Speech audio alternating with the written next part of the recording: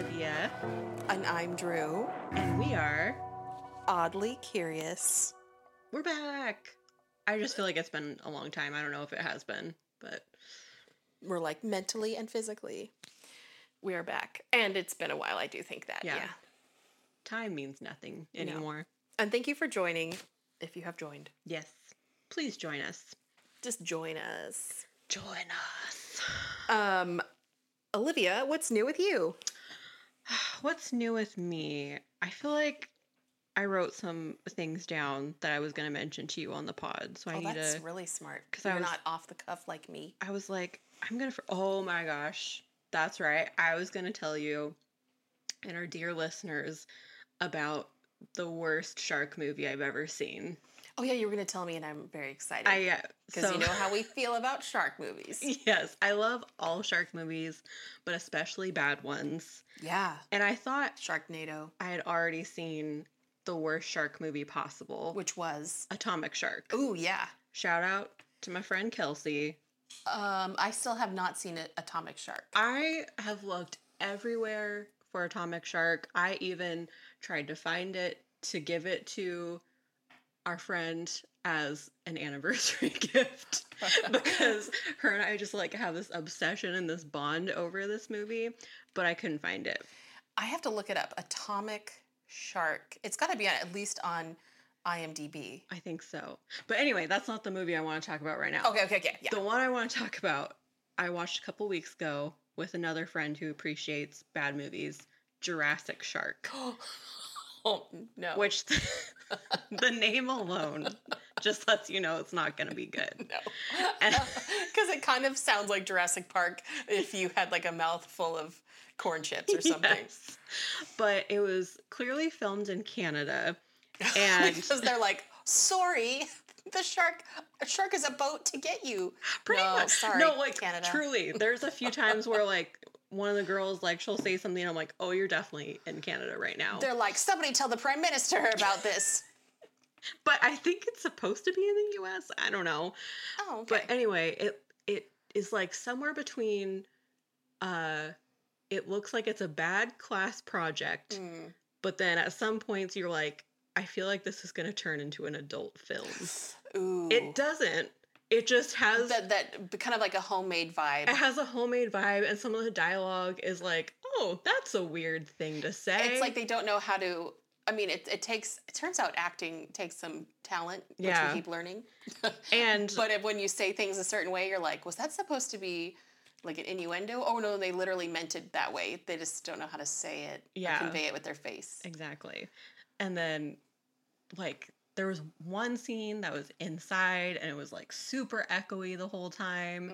And then... They didn't have their boom mic? They didn't. The shark was, like, such bad CGI.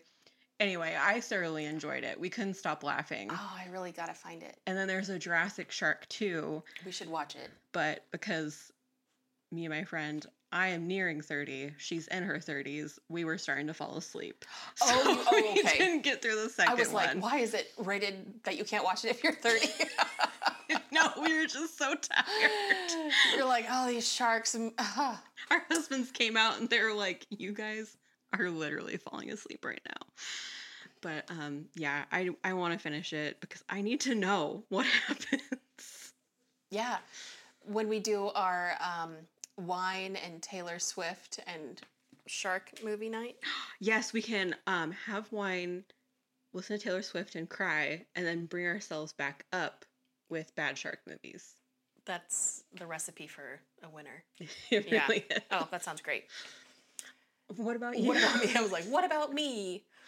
What have I done? This is why I should write things down. This is why you write things down. I've been working a lot.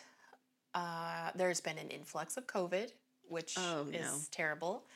And it is affecting everyone, including my coworkers. I'm fine. Mm-hmm. I think I have like a nice supply of antibodies since the beginning of this podcast, I had COVID. I know. And, so I've been working a lot. And then this Friday, I'm flying to New Mexico to visit my grandparents, my San Diego transplant grandparents, and my aunt and uncle and my friends. New Mexico is a weird place. New Mexico could have its own podcast of things that happen in New Mexico. Maybe we'll do a New Mexico theme. Oh, that'd be That would awesome. be fun. And very unnerving, but maybe full of nice green chili at the same time. So that sounds good. Yeah, so that's what I'm doing. And other than that, my roommate got a new kitten. He's so cute. His name is Archie. He's a little baby. And my cat is really fed up with him. He's not going to hurt him. Like, he just doesn't want anything to do with him. He's just like, I'm the baby. Yeah. But other than that, just living life. Yeah. And I'm living life from one podcast to the next. Me too. This is more something that I am obsessed with right now, but I found this Instagram account called Girls Who Cluster, and it's like about the concept of just like clustering different items throughout your house. Like, wait, I'm a cluster. I didn't know that was a thing. Mm-hmm.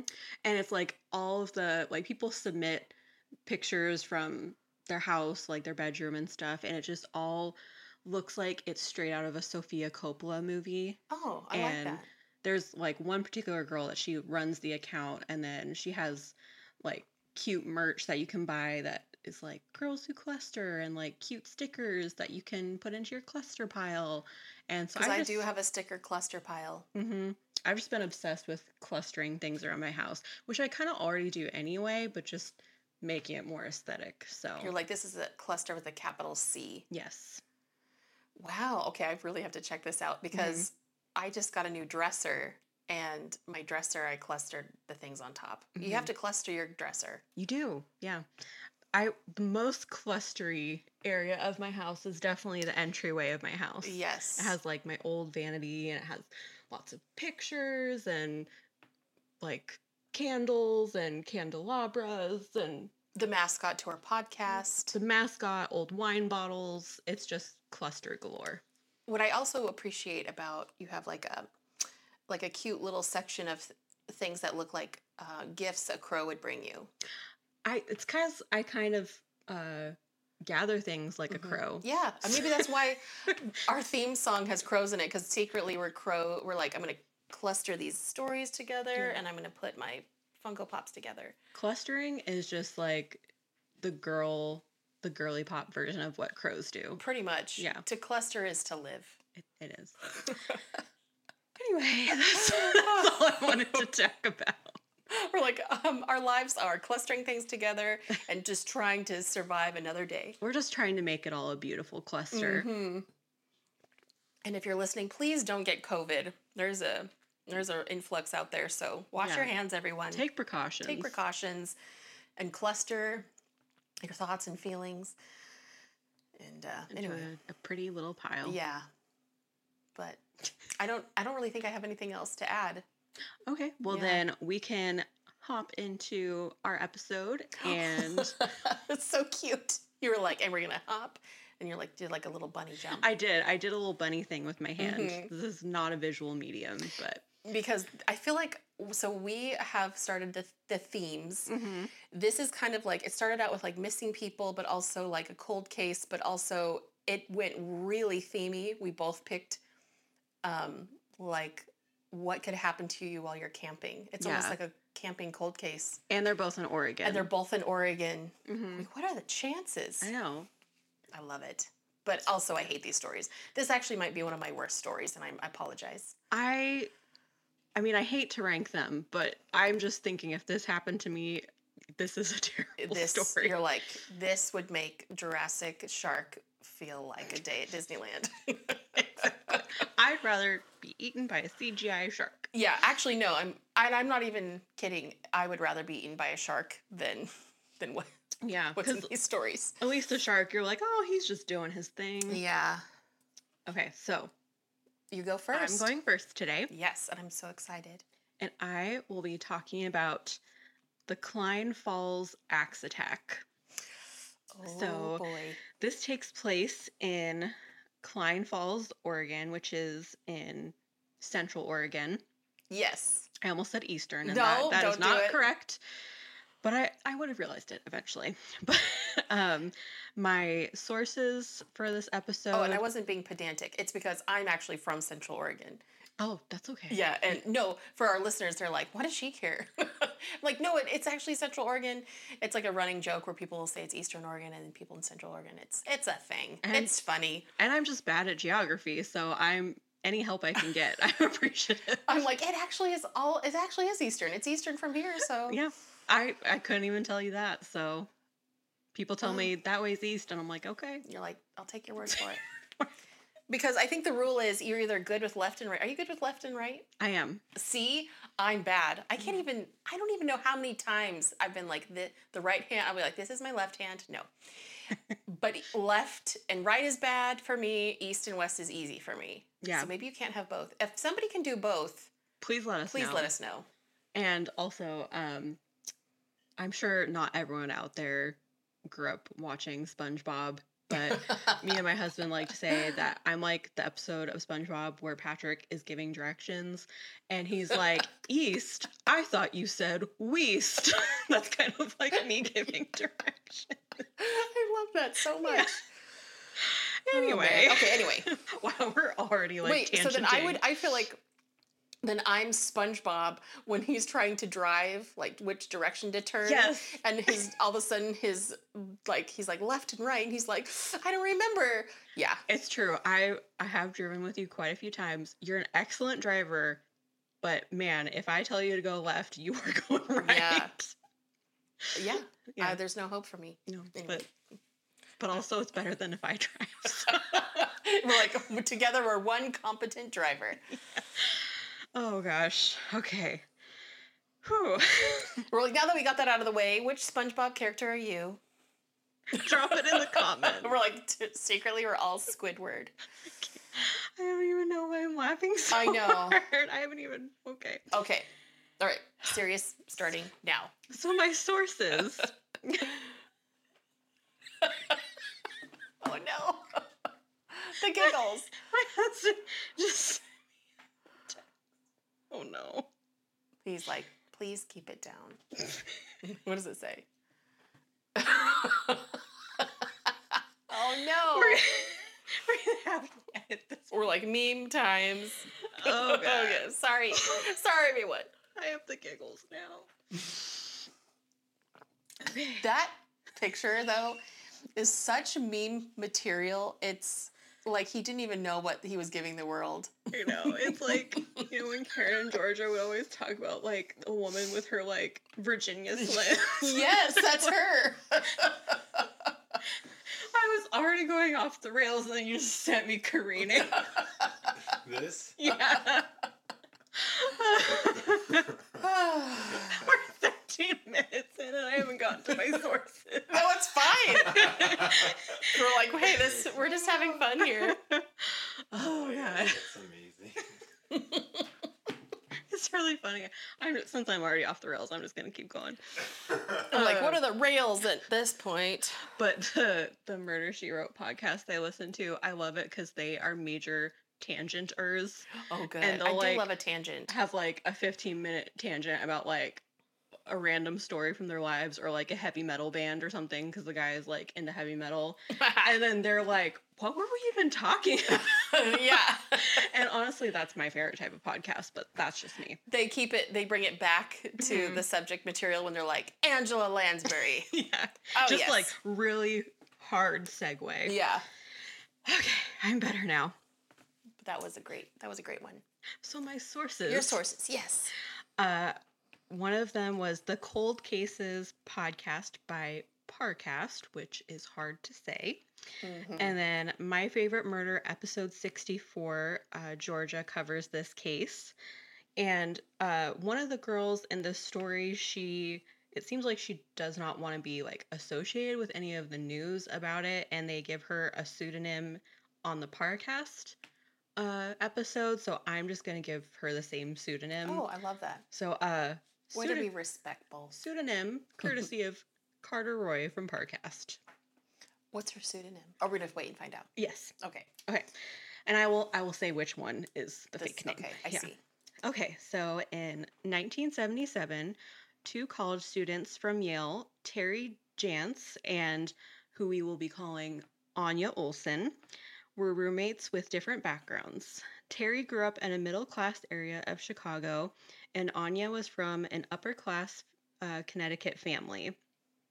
And the girls were discussing what they wanted to do over break during college, and the Trans-American Biking Trail was made in 1976, and it stretches from Oregon. I forget what states it goes through, but it stretches from Oregon to Vermont. And Terry and Anya. Is that the one that's not the one that starts in like Newport and goes to Boston? Probably not. I do think they started on the coast, Okay. but I don't know if it was Newport. Gotcha. Okay. I think it's a little further. If you're going from Oregon to Vermont, there's so many states. It's like, why, like, do we even have the time? Seriously, I'm like, this sounds absolutely exhausting. It's like to me. the state song. Did you learn that in school? If I did, I don't remember it. Alabama, Alaska, Arizona, Arkansas. No, Nope. I didn't. No. I just saw that Taylor Swift knows it too, and she sang it to the guy on The Voice. What's his name? Which one? The country one. Blake Shelton? Blake Shelton. That's really funny. You're being a Blake Shelton right now, where you're just like, what is happening? I'm so sorry. I just derailed you. Don't ever call me Blake Shelton again. Don't say that to my face. How dare you insult me? You're being such a Blake Shelton right now. How dare you? How dare you? Anyway, back to the Trans-American. I was like, I was saying transatlantic. Nope. I know. I kept thinking that too. Like, Trans-American. we're going to talk in a transatlantic accent. He's like, I'm gonna drive from Oregon to Vermont. Okay, so Terry and Anya decide that this would be a great way to see the U.S. after hearing other students talking about doing the trail. And Terry is very determined to accomplish this journey. She gets a bike trail map, plans out all of her routes and her stops, and starts saving up before she goes and gets all of her gear ready, which this reminds me so much of one of our friends who wanted to do the Pacific Crest Trail. I feel like this is like if she planned this trip, Yes. this is how it would go. So shout out to her. Okay, but shout out to my other friend who actually did the Pacific Crest Trail, but she's a dork. I'm just kidding. What? I'll tell you later. Okay, I can't wait. She's not listening to this podcast. Okay. Anyway, Anya isn't as all in as Terry is, and she's having second thoughts about it, but she goes anyway. So in early June, they meet up in Chicago and they take a bus to Astoria. That's where it starts. Oh, Astoria. Oh, yes, man. which I love Astoria. So much. And I just watched The Goonies, so this is perfect tie-in. Let's go to Astoria. We should. We should. It's so pretty It's there. so pretty. It's the oldest town in Oregon. I didn't know that. Because it was right at the mouth of the Columbia River and the ocean, so it's like prime property. Yeah. Named after John Jacob Astor. I was just there recently. I learned all this. Even if you hadn't been there, I'd be like, yeah, that makes sense that she knows that. I think they named it after him, and he was like, that's nice. And he's like, I don't want anything to do with that town. No thanks. No thanks. I'm not coming there. Pretty much. So they take a bus to Astoria, and they start the Trans-American Trail. They meet a couple, Mark and Kathy, who are also making the journey, and they are very experienced bicyclists and marathoners. But I trust people named Mark and Kathy. I know they sound like a cute couple. They do. I imagine them being like, I don't know, middle aged, but like super fit. Very They'll fit. take care of you. Yep. Yeah. And good sense of humor. You would hope if you're riding together. If you're on a bike that long, you've got to be funny. That's just something the rule. funny about you, but yeah. I don't know. And they all decide to ride together, which is a bit of a comfort to the girls so they won't have to be completely alone. So they start their ride along the Oregon coast and they camp overnight. And Anya isn't sure if she can make the whole trip because she's already feeling exhausted. And then they get to Anya. Right? I'm like, I want to know like how much training they did for this. Yeah. Because that sounds like even if you're in really good shape, I feel like that'd be so difficult. So difficult. Yeah. And like doing it during a break from college. Like, I don't know if it was summer break or what. Yeah. They get to Central Oregon, and now both girls are starting to feel how difficult it is, and the hills make it especially difficult, and they feel like they're slowing Mark and Kathy down. So they let them know that they should split up, and Mark and Kathy go ahead and they say they're gonna make it to Redmond, but the girls decide to stop at a campground at Cline Falls State Park because they're already getting tired and it's getting dark. So it's dark when they arrive, and they see that it's actually day use only, but Terry's exhausted and wants to stay, but Anya feels uneasy and wants to leave. But she ends up relenting, and they stay the night. So they pitch their tent, and they crawl into their sleeping bags, and they fall asleep pretty fast, and then when they're fast asleep, Terry hears the sound of screeching tires, and all of a sudden she feels shooting pain in her chest. She starts to panic and she can't move, and she discovers that she's been hit by a car and is pinned under the wheel of a pickup truck, and she's stuck in her sleeping bag and can't get out. At first, Terry thinks it must be an accident, but then she hears a car door open and slam shut, and then Terry hears Anya scream, "Leave us alone!" And Terry can barely breathe, and she can't see without her contacts in. She then hears 7 thuds, and everything goes quiet. The driver gets back in the truck and backs up, and then the tire rolls off of Terry's chest so she can take a big breath of air, and then something crashes into her head over and over. And then she realizes that someone is hitting her with a weapon, and she grabs for it, and she feels a metal blade. She's stuck on the ground and she can't see, but she thinks that she's going to die. And then the blows suddenly stop and the truck starts driving away. She feels herself starting to lose consciousness, and then a man is standing over her. He's wearing clean boots, blue jeans, and a button-up shirt that's meticulously tucked into his pants, and he looks like a cowboy. And she can't make out his face, but she sees a bloody axe in his hand. He raises it, lowers it, and lets it hover right above Terry's heart. Then he turns around, gets in his truck, and drives away. So Terry can't believe that she's alive, but she hears Anya moaning in pain, and she now feels a sense of resolve and is determined to save herself and her friend. So Terry is miraculously able to stand up, and she goes to Anya and touches her head. She feels blood, broken bone, and a part of Anya's brain is exposed. Poor Anya. I know. I'm like, I can't even imagine like reaching over and like touching your friend to see if she's okay and feeling brain. Yeah, we are almost like, what's your immediate reaction? Like, do I just help tuck that back in? No, you wouldn't, but it's also kind of like, here, let me help you. Let me put this piece back. It's like you kind of want to be like, I need to wrap your entire face in gauze. I would be like so worried, like what's going to happen? But she also can't see because she doesn't have her contacts in. Right, exactly. Oh my gosh, anxiety levels. Ugh. So next, she rushes and she gets her contact lenses and puts them in with her bloody fingers. Oh no. I know. I'm like, I don't wear contacts, but I can only imagine. I just have to say, one time, the last time I went to the eye doctor, he was really intently pushing contacts on me. Mm-hmm. I think he was just trying to be helpful because one of my eyes is really bad. And he's like, you don't have to glasses it up all the time.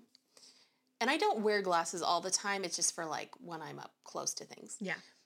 But he gave me like an entire office just to sit and practice. And it was like an hour had gone by. He came back and he's like, have you done it? And like my eye was raw because I kept trying to like poke my eye with, I never got it in there because I can't even imagine. It was clean hands with like fluorescent lighting. If my hands were bloody, I'm like, I would just not see. That would be it. Yeah. You would just be walking around literally in a blur. So she grabs her contacts and a flashlight, and then she runs to the park's main road, and she sees headlights driving towards her. And I'd be so worried it was him. I know, that's what she's thinking to herself. Like, Yeah. Is this someone that's going to help me, or is it the attacker? It doesn't matter. I need help, so I have to go and check. Yeah.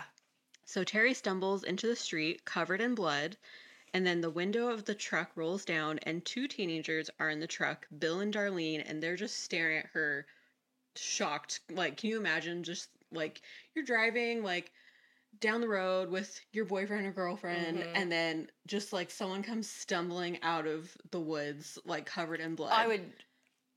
I don't know what I would do, because I'd be so terrified. At the same time, there's a part of me that's like, this person needs help, but I'm like, but also, are they going to kill me? Exactly. Are they the person that needs help, or are they going to kill me? But thankfully, they were very good teenagers, very good people, and they helped Terry go back and get Anya, and they lift her in the truck along with the equipment and take them to the nearest hospital in Redmond. Both women received blood transfusions, but they need better medical care. So they're in Redmond. Sorry. Sorry, Redmond. I mean, that's basically what they said in the story, was that they needed better medical care. Redmond is so much better. I'm like, oh, look, I grew up right next to Redmond. And that was my old Redmond talking. New Redmond is much different. Yeah. But you're going to be real smug now, because they took them to St. Charles Medical Center in Bend, Oregon. What? So Terry has a broken leg, breaks in both her arms, a crushed lung. She lost lots of blood, and she needs reconstructive surgery and spends a few days on a breathing machine, but she will live. But she still managed to put in contact lenses, find help, and run and save her friend. Yeah. She is amazing. She also had temporarily a tire mark across her chest, because the pressure was so intense that it left a mark. Oh my gosh. But they are actually more concerned about Anya, because there are injuries to her skull and her brain is severely damaged. She underwent hours of surgery, and she wakes up and she can't see or remember anything about the attack. Maybe for the best. Yeah. Some vision returns, but it's spotty and it makes driving and reading difficult, and she doesn't remember the attack, and she doesn't want to. She's grateful for the amnesia, and when Terry tries to talk to her about it, she just flat out refuses. Terry remembers everything and recounts everything to the police, but Terry feels tied to Anya because of the attack, but because of Anya's resistance, a rift grows between them, and they really don't have much more contact. That would be really hard, because that's probably like the worst thing that's ever happened to you, and the person that shared that experience won't talk about it. Yeah. That would be hard. And it's just like, also, I think it just depends on a person's personality too. Like, some people, when they deal with trauma, they just shut down and they don't want to think about it, and other people are like, I need to figure this out. Right. So it sounds like they just had different ways of dealing with it that weren't compatible. But Terry tries to talk about the night in Cline Falls, but again, Anya doesn't want anything to do with it, and she feels isolated. And then eventually the investigation dies down, and the cowboy isn't caught. Anya's blind spots never go away, and she has a metal plate in her skull, and Terry has scars all over her body, and her chest is permanently misshapen from where the truck crushed it. But they both eventually return to Yale. Anya becomes a doctor and is able to practice. Oh my gosh. She gets married and has 3 children. And Terry moves to New York City, and she does have violent recurring nightmares, and she's obsessed over anything that could cause danger. And she's probably thinking, oh yeah, amnesia would be nice. Right. Yeah. And then in 1990, when she was 33, she moves to LA to pursue screenwriting. And Terry is now determined to find out who did this to her and her friend. When she's moving, she finds all of her old camping gear that was from the attack. She decided to hold on to it, and some of it is even still like, there's like blood residue still on it, but it just makes her evidence. Like more angry and like more resolved to want to figure out who did this to her.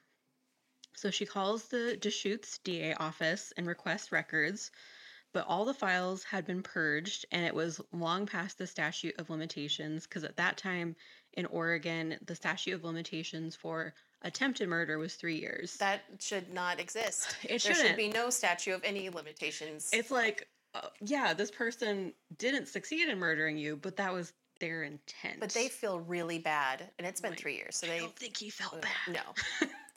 So the first woman that she talked to, though, was actually mistaken And they did find files, and Terry's able to pick them up. So she drives to Salem, Oregon to retrieve them. And it's her first time back in Oregon since the attack. So she's feeling really uneasy, but she's determined to find out more about the case. So police found tire tracks the evening of the attack, and they interviewed witnesses. And the description of a man that was sort of close to her memory of her attacker was described by several of the witnesses.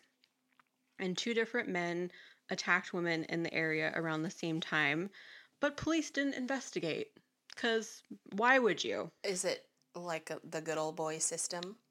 I don't know if it's like that or if it was just that it was like a really small town and they had a small police force. Oh, yes, it was. I will tell you that. Yeah. Because something later in the story like leads me to believe that they just didn't have a lot of resources, but then there's like other stuff going on too. So there wasn't just one investigating agency. That was part of the problem. It was technically under authority of state police since it was a state park. So it was split between local and state police, and they didn't always share information with each other. This is like the classic thing that you always hear about in true crime that makes no sense, where it's like, oh, it's like out of their jurisdiction or it's in our jurisdiction. So they don't share information with each other when you are working towards the same goal. Yes. If you have the same goal, it shouldn't matter where your little boundaries lie. No. If somebody was possibly going to be murdered, shouldn't that just push everything else aside? I know. It's ridiculous. Yeah. Doesn't make any sense. No. But Terry goes to the library to go through archives of news stories of the attack, and they emphasize that they were in the area that the girls were in an area that they shouldn't have been, and that they were traveling alone. So a lot of the newspapers, it seems like, were victim blaming. Yep. Yeah. Classic. But she also finds an anonymous editorial from the Bend Bulletin called Someone Knows, alleging that it's a local man who perpetrated the attack and insinuating that it's an open secret who the perpetrator was. This is actually kind of creepy because my dad could have known this person. Well, we're just going to have to ask. Let's do it. Digger, did you know this person? We're going to have like a bonus episode of my dad knew this man. Oh my gosh, I would love that. Right? Also, if he knew this person, he would 100% remember, because I'll get into it. Oh, I can't wait. Oh, I'm so excited. But also, I'm nervous. Yeah, I get you. Yeah. So all Terry wants is the truth, so she decides to investigate on her own since she hasn't had any luck with the police. So she introduces herself to locals as one of the women that got axed in Cline Falls. Which you can imagine people were a little bit shocked and didn't know what to do with that information when someone says that to them. They're like, can I buy you a cup of coffee? Or yeah, they're like, oh God, we all know about that, but they could never probably put a face to the story. So most people are hesitant to talk to her about what feels like old history to them, and she spends months going between LA and Central Oregon looking for leads. And then she eventually finds the number of Bill Penhallow's mother. He's the teenager that helps them. Aww. But he had no interest in talking, and he actually still has nightmares of Terry emerging from the woods covered in blood. She's like, that's nice, and I feel for you, but I actually had to be covered in blood and find help. Yeah, I'm like, I understand his side, though. I'm like, I think the fact that he was a teenager at the time, I'm sure that, like, messes with yes, for sure. your brain. Like, no, like, Bill, we understand. It's okay. But the good news is that in 1994, Terry goes to his parents' house and she meets his girlfriend, Lorene. They get to talking and the two women click, and Lorene tells her there were many rumors around town after the axe attack about one man in particular. According to Lorene, the morning after the axe attack, a boy named Dirk Duran drove a pickup truck down the country roads of Redmond, Oregon. Dirk, Duran? I think it's with a D at the end. Oh, Durand. Yeah. Not like the band, Duran. Not Duran. That's my understanding, is it's not like that. Okay. He was only 17, but he was already drunk. While you're talking, I'm going to text my mom to see. Okay. what she says. He swerved as he made his way toward the local seed fields. For country kids, it was a hangout spot, and there was enough land, a pond, and privacy for them to do whatever they wanted to do. Red flag. Right, it's already a red flag. When he drove up, he saw his friends and other kids gathered in the field, and he stumbled out of his truck and saw his girlfriend standing nearby.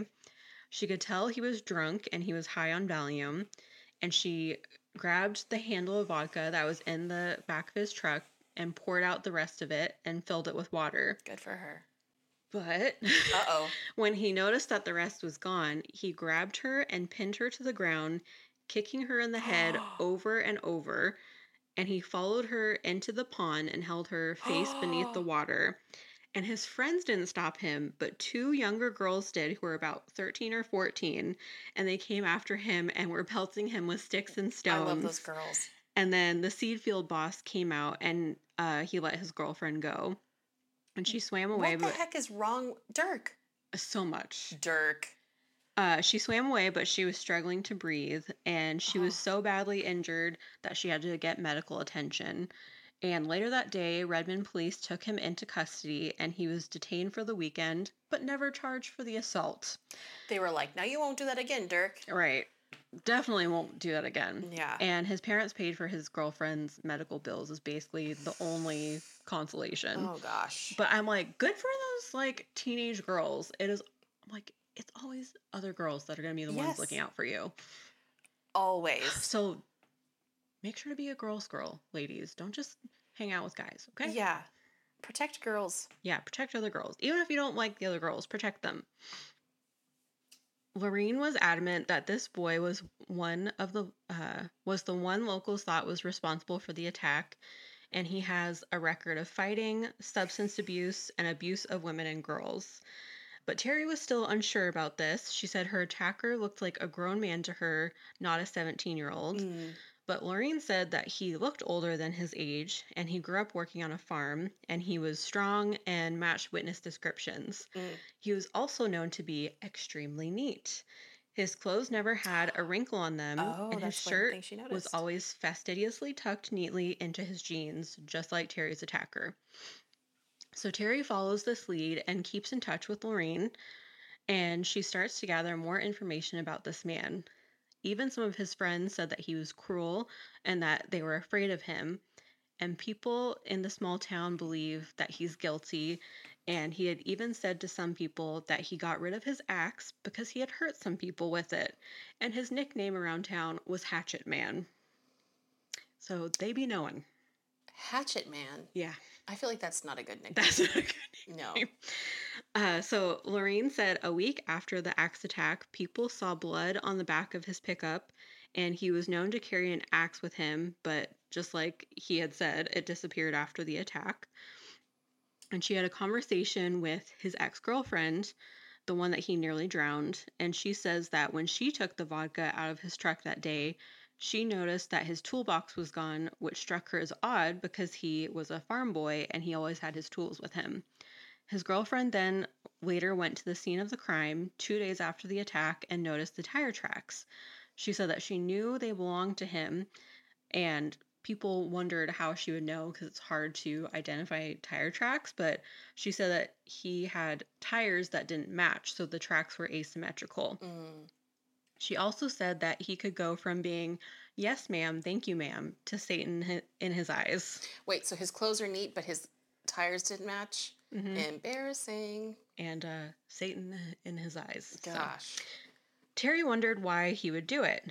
Maybe it was a crime of opportunity, but some claim that him and his girlfriend got in a huge fight that night, and he was drunk, and out of anger, he took his anger out on these two random women since, I don't know, maybe he decided that one time to spare his girlfriend. Men will drive out in the middle of nowhere and run over girls and hit them with axes before getting therapy. Truly.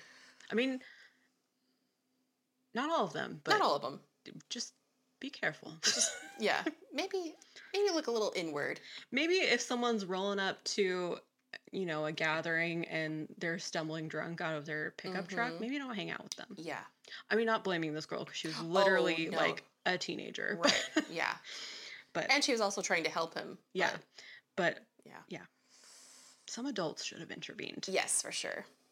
With so much suspicion on this man, the police never questioned him about the axe attack. Someone claimed that an officer from Redmond PD said that they all knew who was responsible, but they couldn't prove it.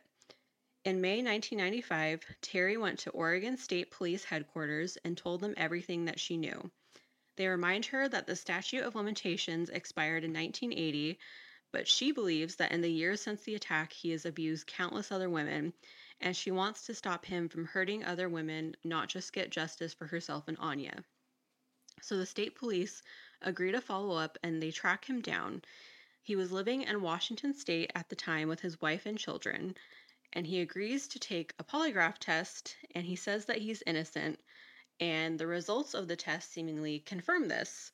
But then police learned that he had ingested alcohol and muscle relaxers before the test, and the results were deemed inconclusive. And for those that don't know, first of all, polygraphs are not admissible in court. Right. But a lot of times it's just used kind of like as a barometer to see someone's, like, if they're guilty or not. But it doesn't actually measure that. It measures your stress levels. Yes. So that's why alcohol and muscle relaxants would make him not stressed and give like a false positive. Right. Yeah. I also randomly saw something when I was little that was like things you can learn to get out of things. I don't know. Mm-hmm. And it was like if you squeeze your toes together during a polygraph, it helps you relax because you're focused elsewhere. Mm-hmm. I don't know why that struck with me. Like in the back of my mind, I'm like, gotta keep that information for later. What? No, I don't. We would have gotten along as children. Yeah, we because would that have. is the type of thing I thought of too. And my parents were like, "What is wrong with you? Yeah. Like, why are you worrying about that?" I'm like, "You never know. You never know." I also like learned how to get out of a zip tie, depending on if it was behind my back or in front of me. Oh my gosh, life changing when I found out that you could kick out the back light of a car. Oh. And like, you know, like the John Mulaney sketch. I'm like, it's either we learned it from Unsolved Mysteries or John Mulaney taught us. Mm-hmm. I personally learned it from Psych. I did too. That's so funny. You never go to a second location. Yeah. And you keep a empty wallet with you so you can throw it. And what was that? What did he say? I forget what he. The money clip. Money clip. But what was Bit and Binder? What was the Street smarts. Street smarts? That's what we learned. We learned our own street smarts. You want it? Go get it. Go get it. Street smarts. Oh my gosh, I need to rewatch that. Me too. So, he takes a second polygraph test, and this time it shows deception, and he breaks down and says not a single day goes by that he doesn't think about the axe attack at Cline Falls. But really? But he doesn't confess. He just alludes to the Cline Falls attack. But this time, they can't use those results either because he used methamphetamines before the exam. Oh my gosh. This guy can't stay off drugs. This man needs to stay away from any kind of substance of any kind. Seriously. So he sits for another polygraph in June 1996, but he becomes so belligerent that they are unable to administer the test. He's definitely hiding something, but they're unsure how to prove it.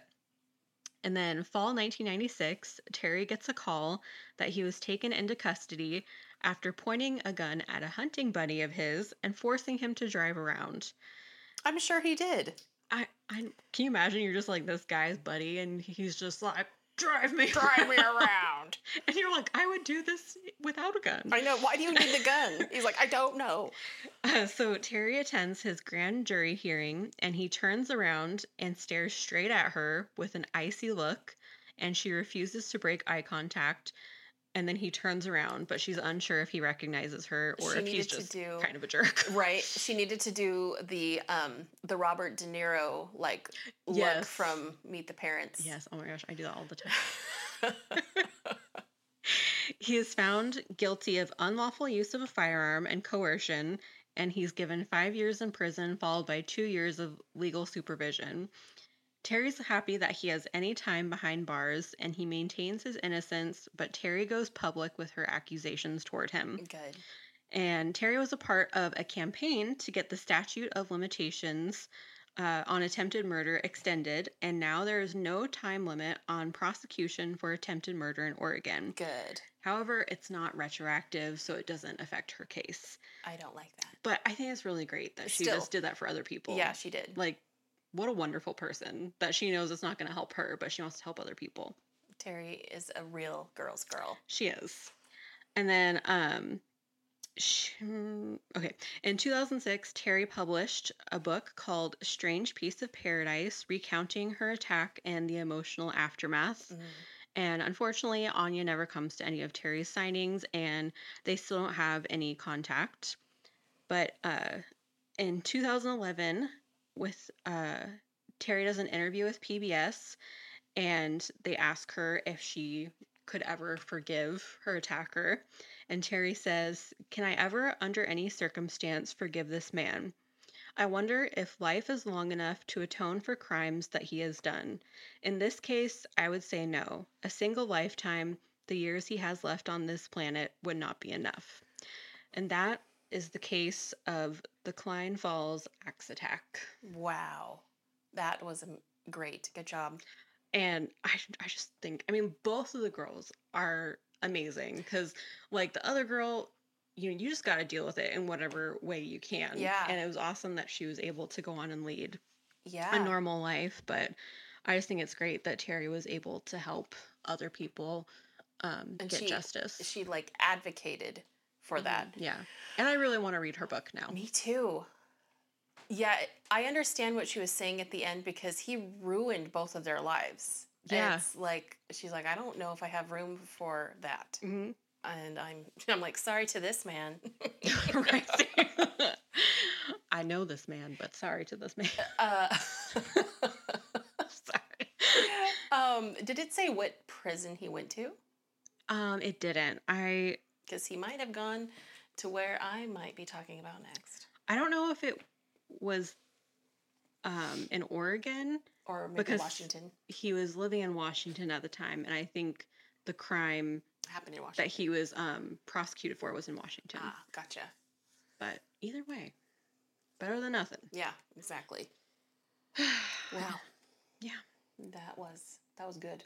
Thank you. Do you want to take a quick break? Yes, I do. Break time! Do we need a clap? Or are we good? Do we need a clap again? Okay. Oh. 1, 2, 3. Thank you. Okay.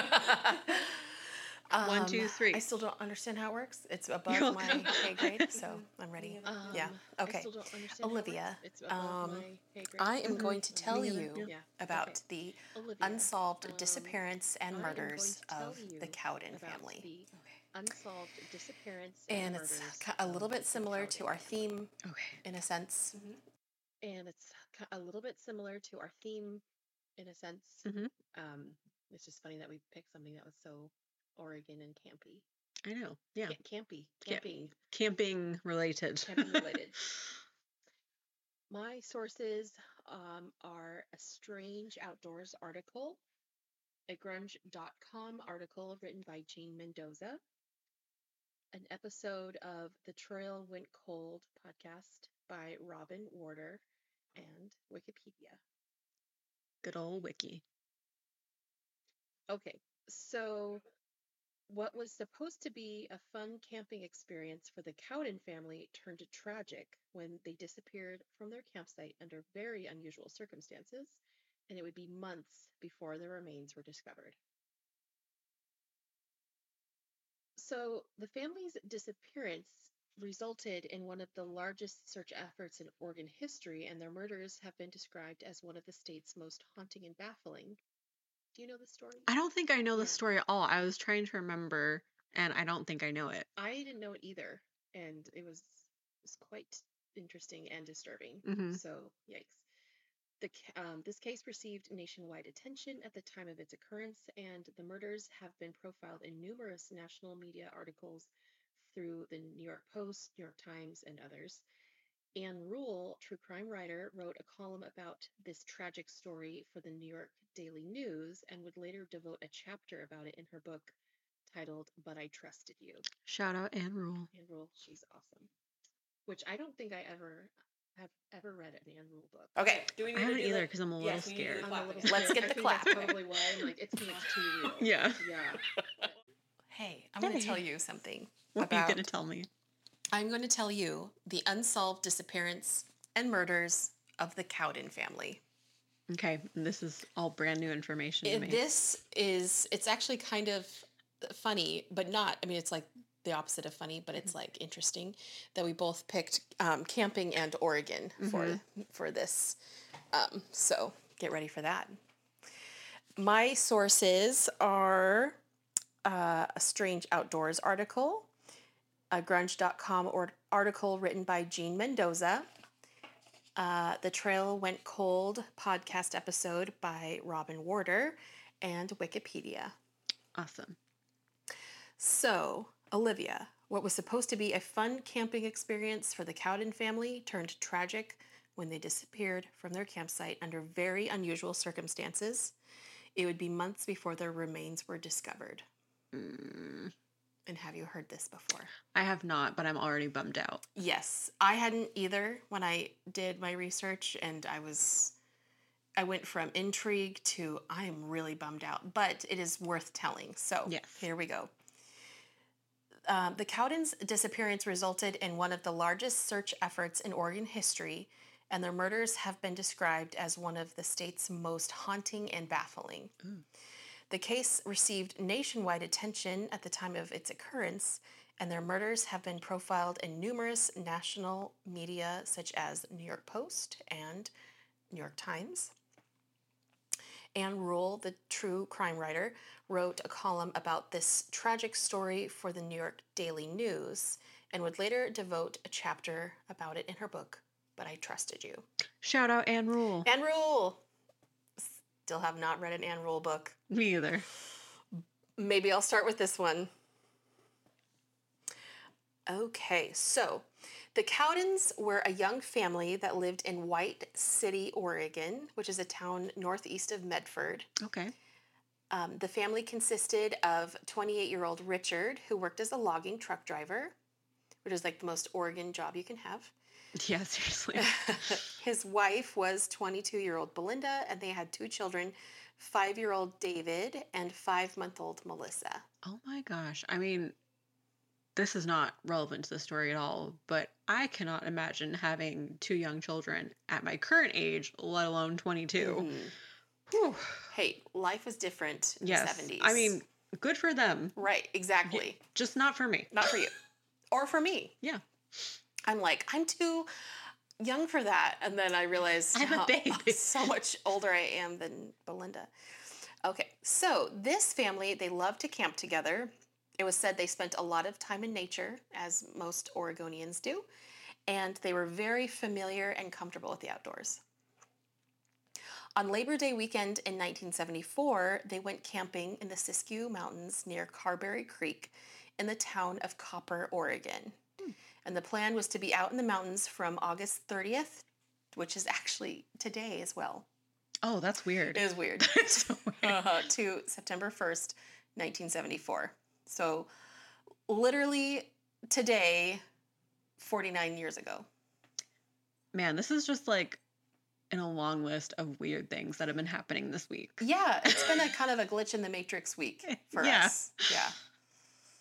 Because, sidebar, when Olivia mentioned Cline Falls earlier today, our mutual friend texted me a picture of Cline Falls that she was there today. Yeah. So the universe is just like, we support your episode. Yeah. The universe is like, we've subscribed and reviewed your podcast. So just so we know where we're at, for us and our listeners, the Siskiyou Mountains are a coastal subrange of the Klamath Mountains and are located in northwestern California and southwestern Oregon. They extend 100 miles from the east of Crescent City, California, which is on the coast, northeast along the north side of the Klamath River into Josephine and Jackson counties in Oregon.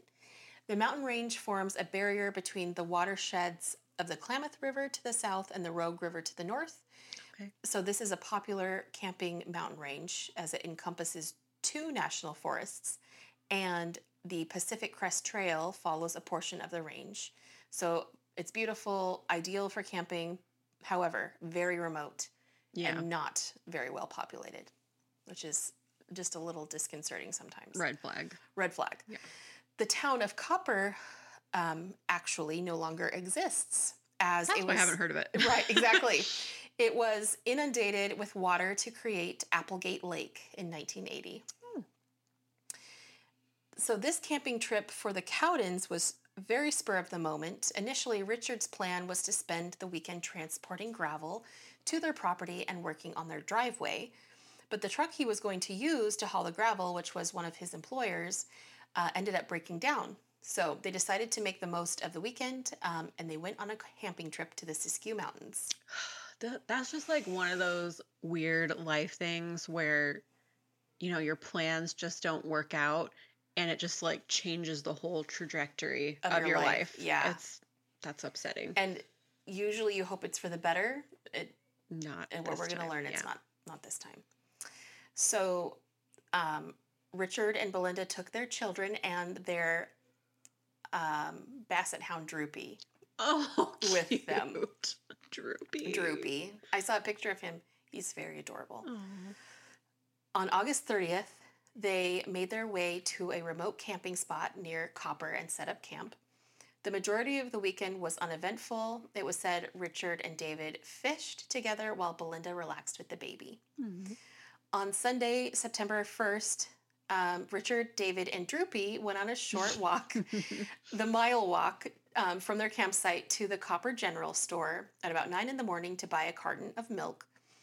They left the store and headed back to their campsite, and this is the last sighting of any members of the Cowden family. Mm. I mean, alive, I should, Oh, yeah. yeah. That evening, Belinda's mother, Ruth Grayson, who lived less than a mile from the campground, was expecting the family to come over for dinner while they were on their way home to White City.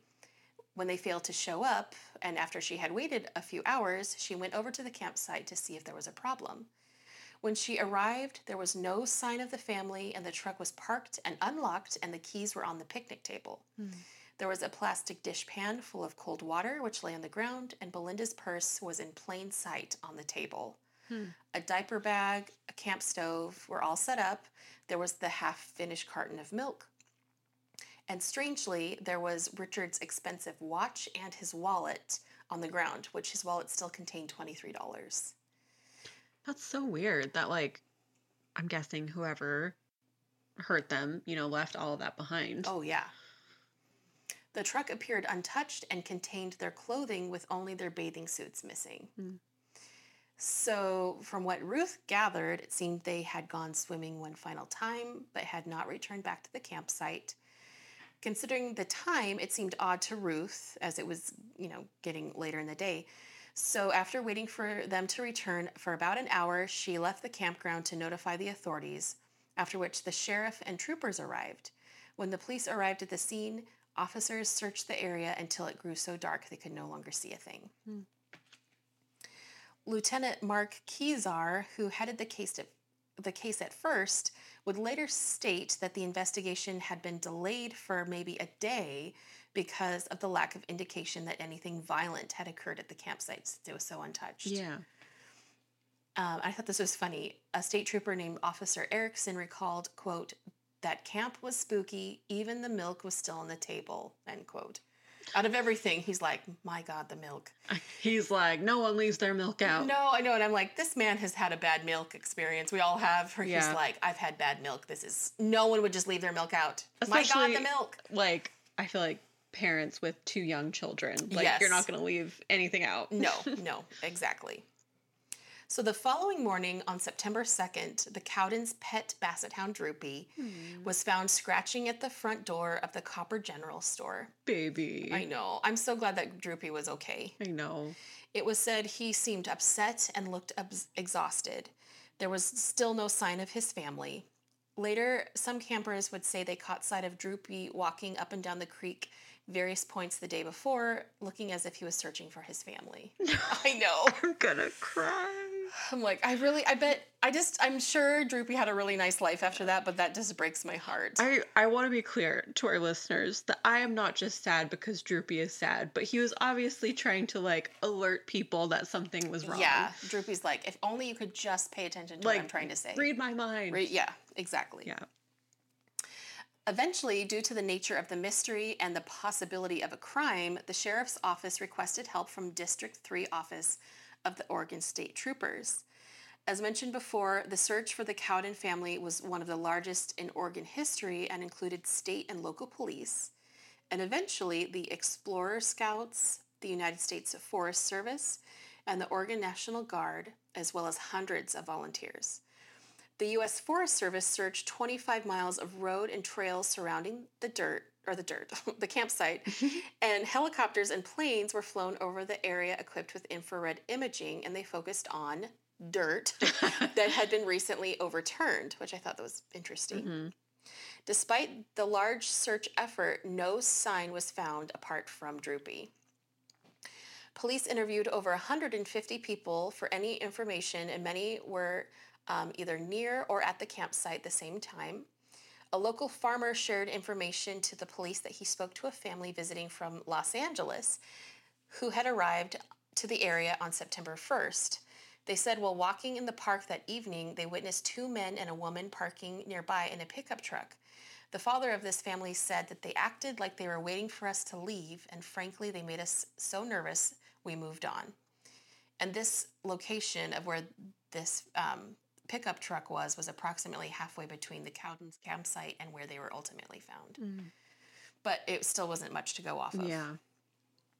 By September 7th, the official search was called off, but friends and relatives of the family spent many weekends and vacation time continuing to look. Mm. And authorities were baffled. The family had little debt, they were not behind in any payments, and Richard made more than enough money to support his family. So it seemed unlikely they had any reason to just voluntarily disappear. And it didn't seem like a robbery, oh my gosh, ruh-roh, because as stated before, there was a wallet, there was a watch, Belinda's purse, so many things left behind. And there were no bodies in the creek, which ruled out accidental drowning. So what happened to them? Yeah, especially since like they were in their swimming clothes too. Yeah, you would maybe they were swimming, something happened. No. So despite the official search being called off, of course, multiple agencies, including Oregon State Troopers, Jackson County's Sheriff's Office, and Central Point Police, still kept searching for months. An Oregon State Police detective, Richard Davis, had two recruits come in January and offered to go up to the Applegate Valley to look for buzzards because buzzards would lead them to a body. Makes sense. But he said it was January and buzzards are migratory, so they hadn't seen one in the Rogue Valley or Applegate Valley since early November. So they didn't have much to go off of there. And he also stated a few early suspects were quickly eliminated with no new leads. And so eventually the case went cold for months and officers began to lose hope. They would get really odd tips here and there from people stating they saw the Cowdens in Seattle or San Francisco, but of course that was not them. Yeah. It wasn't until 7 months later, right when Richard Davis took over the case as the lead detective, that two campers from Washington made a gruesome discovery. Up a game trail from their campsite was a human skull, and beyond that, the rest of a man's body was tied to a tree. No. It was later identified as Richard Cowden. He was 7 miles from his campsite. Oh, gosh. About 100 feet away, under a rock in a cave on the hillside, was Richard's wife, son, and baby. Davis said they bagged everything up all the way down to the mineral soil, but since evidence was scarce, several months of exposure to the elements, they were not too hopeful. Mm-hmm. All that was left, Davis says, was a single bullet belonging to a Marlin manufactured .22 caliber rifle. So now they were looking for at least someone who owned and purchased this sort of gun. And through dental records, the family was positively identified. Autopsies revealed Belinda and 5-year-old David had died as the result of a .22 caliber gunshot wound, and baby Melissa had died from severe head trauma. Oh. Which That just Baby. breaks my heart. It's also upsetting to me, like, anytime there's, like, a whole family that dies like that where, like, they're separating the father. Because, like, what are you doing to the rest of the family That's that you feel the need to separate the father? Yeah. Are you making him watch? Yeah. Or are you like, you're too strong, I need to incapacitate you now? Yeah. Yeah, I don't even want to think about it. I actually went down this rabbit hole in my brain and I was like, no, Nope. I can't. Can't This do is that. too much. But yes, they were able to determine the causes of death except for Richard, but it was because he was the most exposed to elements. There was an option of thinking Richard murdered his own family. It was like a murder-suicide. And tied himself to the tree? Right, yeah. They were I think they were grasping at straws. Yeah. They're like, could he have? No. Detectives searched the area for a gun or a weapon. If he was indeed responsible for the death of his family and his own suicide, then some sort of weapon would be around. But there was no gun or weapon, only a bullet. And of course, he did not tie himself to a tree. Authorities believe that Richard and David returned to the camp after their trip to the store, and the family went swimming in adjacent Carberry Creek later that morning. A short time later, probably before noon, the family was abducted at gunpoint, and most likely by someone they did not know. Based on the location of detectives suspected, based on location, detectives suspected that the person responsible was perhaps local, or at least knew of the area because this was a pretty remote cave. Yeah. After the family's remains were recovered, a resident of Grants Pass who had volunteered in the search told police he had searched that cave before where the bodies were found. But he said in 1974 in September, they were not there at that time. To confirm the story, the police had the man take them to the cave where he had searched, and it was indeed the same cave. So this meant that the bodies had been moved there post-mortem. So weird. Everything about it is just, there's so many questions that pop up, and you'll keep wondering. I'm going to be thinking about it. Oh, yeah, for sure. As far as suspects, one name came up almost immediately and stuck around after all suspects had been exhausted. Dwayne Lee Little. He had been paroled from the Oregon State Penitentiary in Salem in May of 1974, 3 months prior to the Cowden's disappearance. And after his release, he moved to Southern Oregon to live with his parents. Dwayne had been in prison because on November 2nd, 1964, he had murdered and posthumously sexually assaulted a teenager named Orla Faye Phipps. He was only 15 at the time. Oh my gosh. Not to dwell on him too much, but when he was 7, he had a head wound, and to the point where he had to wear a helmet because his head had an indentation. So I'm just like, there's a correlation. When people have head trauma, just look out, people. Yeah. Maybe it's time to, I don't know. Somebody we know would say, send him back. No, just kidding. So despite being so young, he was still sentenced to life in prison. Yeah. Yeah. And he was the youngest person to be incarcerated ever in history at Oregon State Penitentiary. But after 9 years in prison, because of good behavior, the tale as old as time, he was released because, of course, he was. I'm like, you know what? I mean, certain crimes I can see, like, for good behavior, but murdering and then assaulting someone... Yeah, that's a lifer for good reason. Like, oh, good job. You didn't get any fights in prison. That doesn't mean you're not going to murder someone. I know. Yeah. Okay, so in addition to all of this, state police were able to determine that Little had been in Copper, the town of Copper, over the same Labor Day weekend at the approximate time the family was killed. This all came to light when Little's girlfriend told law enforcement that she had seen him with a .22 caliber gun during Christmas of 1974. She decided to rat him out because she caught him cheating. That was the only reason, you know. This man has a girlfriend. 2 girls? Not just one, but 2. They're like, hey, can I see your head indentation one more time? Oh, yeah. So access to a gun would revoke his parole. However, when they brought him into questioning, police asked him to do a lie detector test about the Cowdens' disappearance in order to avoid gun charges. Little refused the polygraph, and on January 12th, 1975, his parole was revoked and he was sent back to prison. Good. I realize that there's a lot of different, reasons as to why someone would forego a polygraph, because, I mean, what if there is an off chance he's not at all related to this crime? He would be instantly the number one person. Yeah. If he agreed to do it. But at the same time, It's like he violated his parole. he's a garbage person. Yeah. What does it matter? So yeah. Anyway, who cares, Dwayne?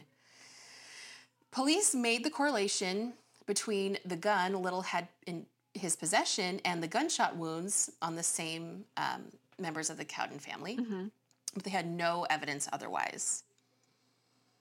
And, of course, Little was paroled again on good behavior, April 26, 1977. Oh, good. Yeah. Don't worry, it doesn't last long. Hi, Henry. Hey, kitty.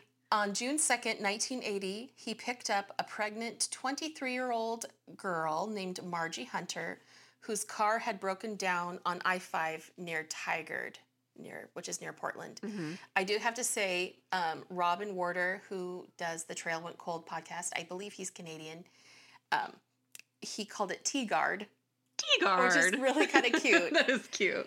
So Tigard or Tigard. So Dwayne offered to drive her home.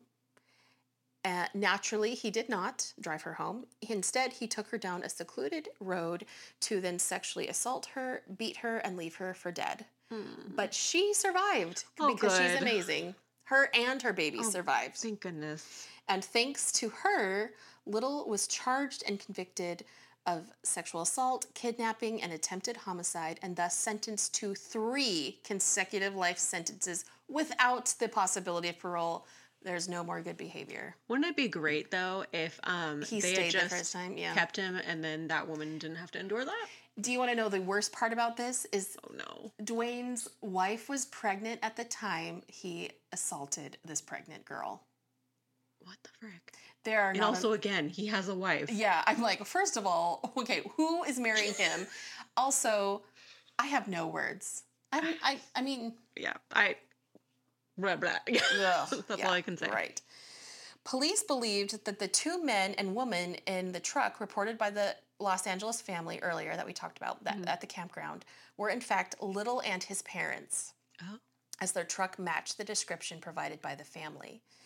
And he and his parents denied any knowledge of the Cowdens' disappearances. However, a miner who owned a cabin nearby claimed they had stopped there on Monday, September 2nd in 1974, the day after the Cowdens were reported missing. And they had proof of this because they signed the guest book he kept for visitors. Oh, my God. Yeah. The general consensus is the uneasiness that family from California felt is they might have had bodies in the back of that pickup waiting to dispose of them. Also, that means his parents were involved, too. Yeah. It's creepy. I wasn't going to dwell too much on him because it's like, it's garbage. Kind of, yeah. Yeah. But he has a very messed up home life to the point where his dad was generally not well mentally, and his mom was overly protective. Oh, that's a bad combo. Yeah, and she actually called her boy perfect. She also was stated saying that she would never believe her son did anything wrong until he actually confessed. So to probably keep himself in his mom's good graces, he's like, I've never done anything wrong in my life. And she's like, I know this and I love you. Yeah, we're like, ma'am, please stop. Yeah. So now he is in the Oregon State Penitentiary. His cellmate at one point, Floyd Forsberg, claimed that he overheard He is He litter. is litter. Well, he's a little bit litter. But yeah. He heard Little confessing to the Cowden's murder. Mhm. But Forsberg, unfortunately, was known to be unreliable as he himself had confessed to crimes that he had nothing to do with. Yeah. Which plus, is like, oh, Floyd, we were rooting for you. plus, like, prison snitches, like, if they're getting a deal, you know, Yeah, I don't know, a little sus. exactly. So it turns out that Dwayne was never cooperative with mental health treatment, Mhm. and he has always refused to discuss any of the murders he was accused of. Probably because he's like, my mom will be mad at me. Yeah. You know I'm what? a perfect boy. Why don't you just be a litter person? Yeah. Dwayne Lee Little is still incarcerated at the Oregon State Penitentiary in Salem. Like, he literally listened to this episode Mhm. and he could hear us call him a garbage person. I'm okay with that. Me too. I'm like, Dwayne, please just give it up. You got life. And he will never be paroled again. So, will we ever get information about him being involved with the Cowden family, or any more information as to what happened to this poor family in Southern Oregon? One can only hope. And that is the tragic story of the mysterious disappearance and murders of the Cowden family. Well, that was very upsetting. I know. Reading about it, it just kept making me more and more upset. Mm-hmm. And when you look at pictures, of course, they didn't show any pictures of the bodies, but like just seeing like Droopy's little face, and then seeing, you know, a mugshot of Dwayne, you're just like, why? Yeah. It's just, I guess it's frustrating. It's like when people feel like they have the right to other people. Mm-hmm. Yeah. Like, no, this has nothing, just keep it to yourself. Yeah. And just like a sweet little family that's just trying Minding to their have own business. a little nice weekend together. And it's just, it's frustrating when, like we talked about earlier, like that cruel twist of fate of, he had original plans that weekend of like working on his driveway. That truck broke down, and they're like, well, let's go camping. And it's like, oh man, everything could have been so much different. Yeah. So sad. So anyway, that's that. And that was That was what was the heavy. theme of our episode? Cold cases? Cold cases, but it's kind yeah. of like a cold case / Oregon camping. camping. Yeah. And yeah, just be careful when camping. A few times I've dry camped, which is the kind where you're not in a campground and it's like you have no amenities and you kind of rough it. And I was uncomfortable the whole time. Or be like me and just don't camp at Right, all. yeah. And like the last time I camped, I was in a legit campsite. I actually liked it so much. Like, yeah, you don't have as much of like the roughing it, but you literally have neighbors. You have people all around you. Mm-hmm. Yeah, I feel like it's wise to just go where there are people, Yeah, even though people sometimes can be the worst. it's true. Or like when I see people go in like big groups, like of big families or like a big friend group. Yeah. I feel like that's good. You know, you have like lots of buddies with you. Yeah. You can jump whoever tries to come for you. Exactly. But I don't think that'll be me anytime soon camping unless my husband convinces me. No, But- yeah. We can go on a nice nature walk That sounds good. around other people. Yeah. And then we can just like go stay in a hotel or Yeah. something. And have a glass of wine after. Yeah. And listen Get to room Taylor service. Swift. and watch a terrible shark movie. Yes. Like, full circle. Bringing it back. Bringing it back. Well, this was a nice episode despite the gruesome details. Yes. And I'm really excited for whatever our next theme is for next time. Me too. I'm like, you guys don't know, and we don't And know we either. don't know either. And maybe there's a chance it could be a little lighthearted next time. We don't know. We'll find out. You'll never decide what our brains will. You'll never decide. You never know what we'll decide. Yeah. And you might not ever decide what our brains will do either. No. Or if you want to listen. But to if you it. could, that'd be kind of a cool. That would be cool. That would be a cool power. Someone's just like sending us a mind message. They're like- trying to get us to decide. They're like, next year, do your taxes early. I'm like, thank you, person. I'm like, I know. I always think that to myself, and then I never do. No. Same. Yeah. Mel, do you have anything to add before we wrap this guy up? I don't think so. I can't think of anything new with the pod or No. anything. If you have any thoughts, questions, maybe hopefully not complaints, but whatever, you are free to do what you want.